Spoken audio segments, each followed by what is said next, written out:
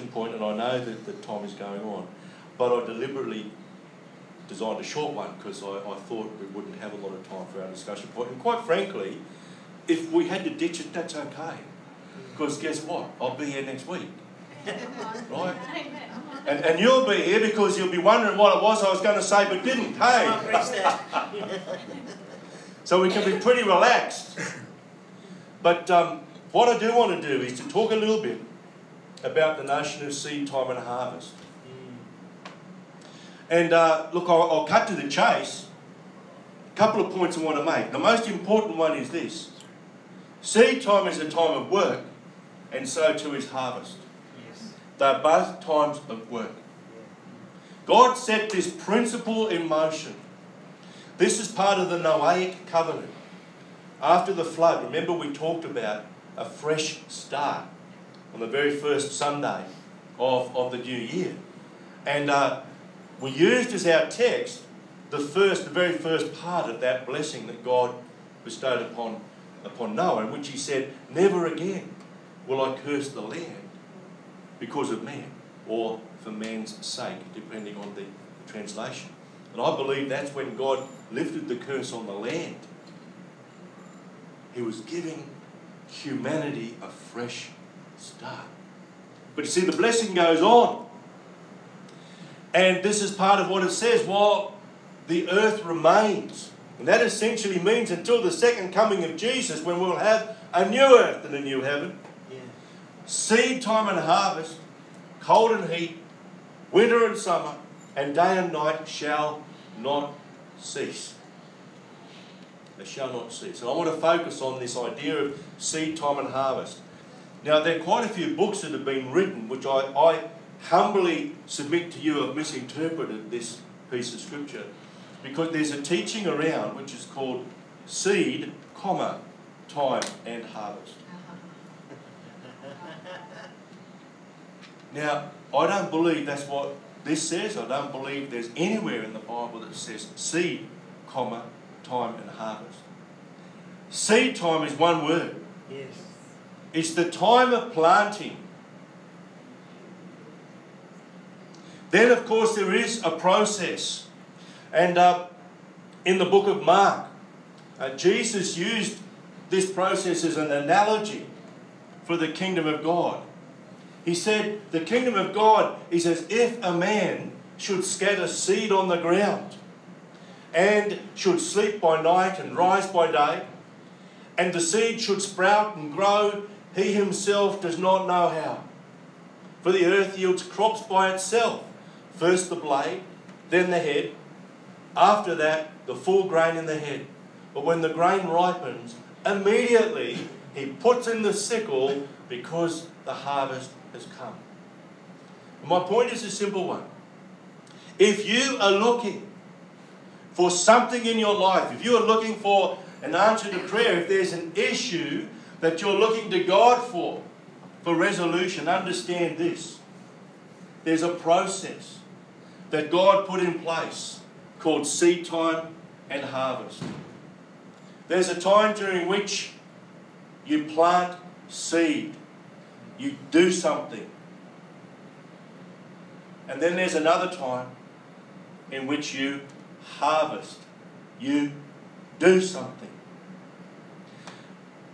The seed could just be applying faith in a situation. You know, if you've got an issue and you simply say, "Dear God, please give me enough money to pay that bill," I'd be a little bit surprised if you get your miracle. Because when you say prayers like that, you're really just treating God as if he's a poker machine. Money in the slot, pull the handle. Maybe I'll win, maybe I won't. But you see, you need to sow. It's what I call, you've got to invest.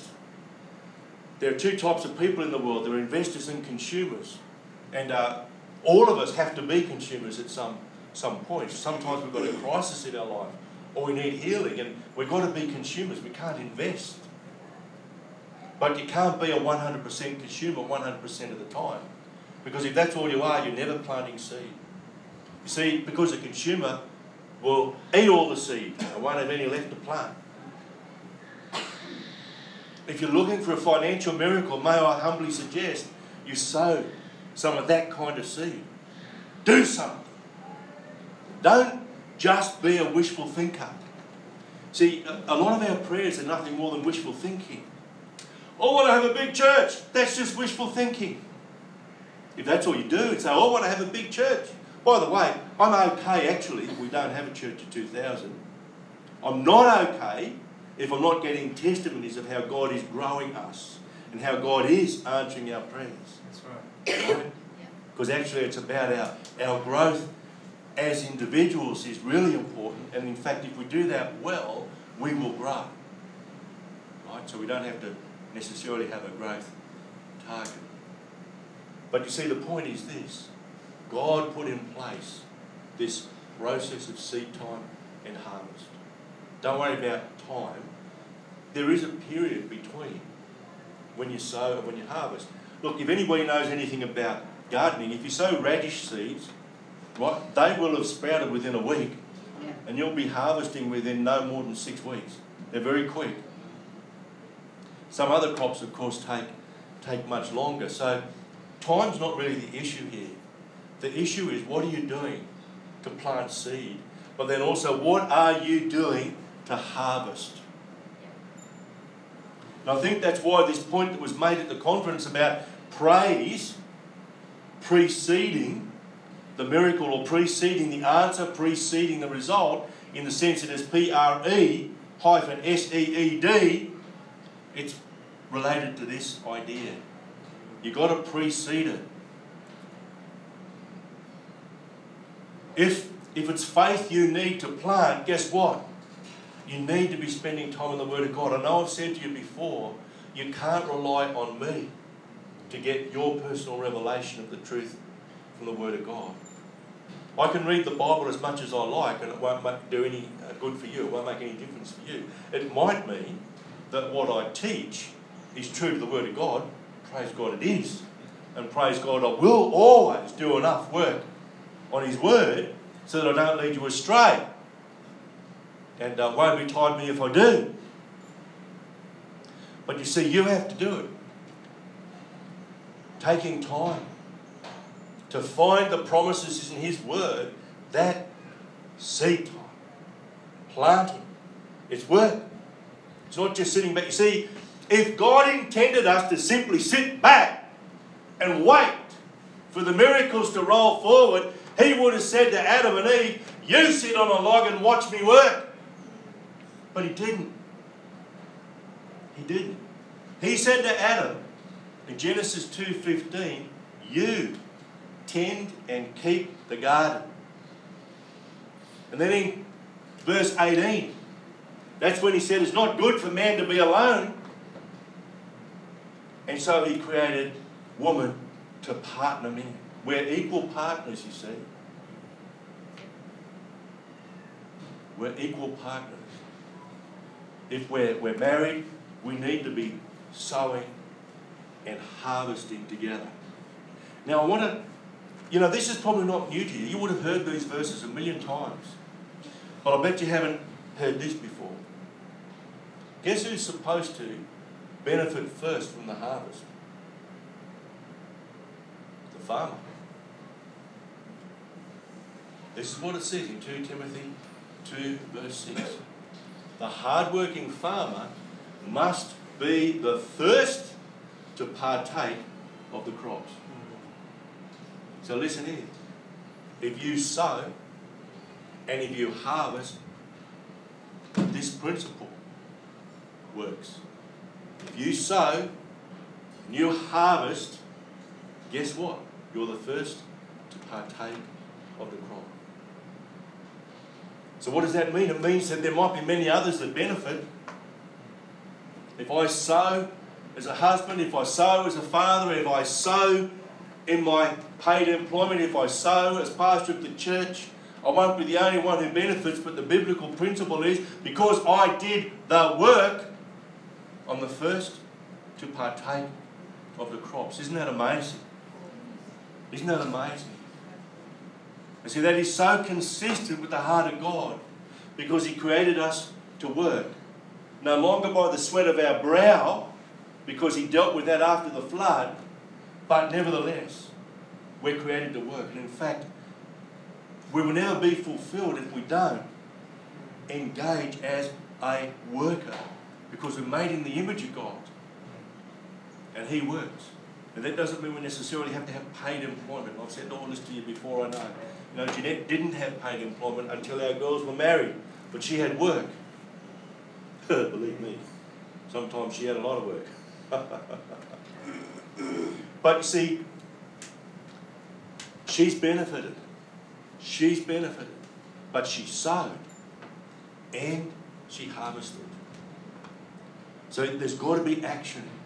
There's got to, so when you get to the point where the answer's coming, you keep on praising God. That's harvesting. You praise God. I have a friend many, many years ago, he said to me, Rod, praise your way to victory. How good is that? Praise your way to victory. See, when you praise, the devil has got no opportunity to get stuck into you and to rob you of that which God wants to deliver you. But you see, you can't just sit back.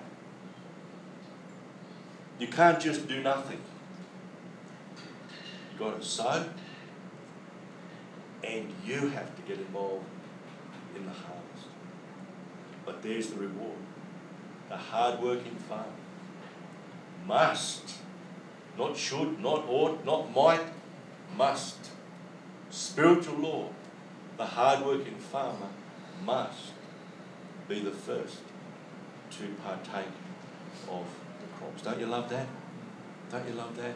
See, when we work, when we sow the seed, when we engage in the harvest, we are behaving in the image of God, because He works. Don't think upholding the universe moment by moment isn't work. All right? Don't think that breathing life into us every moment of the day isn't work.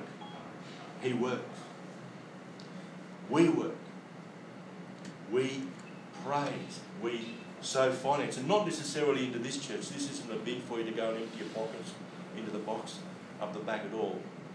It's really, I guess, an exhortation. Find out how, what, and where God wants you to sow.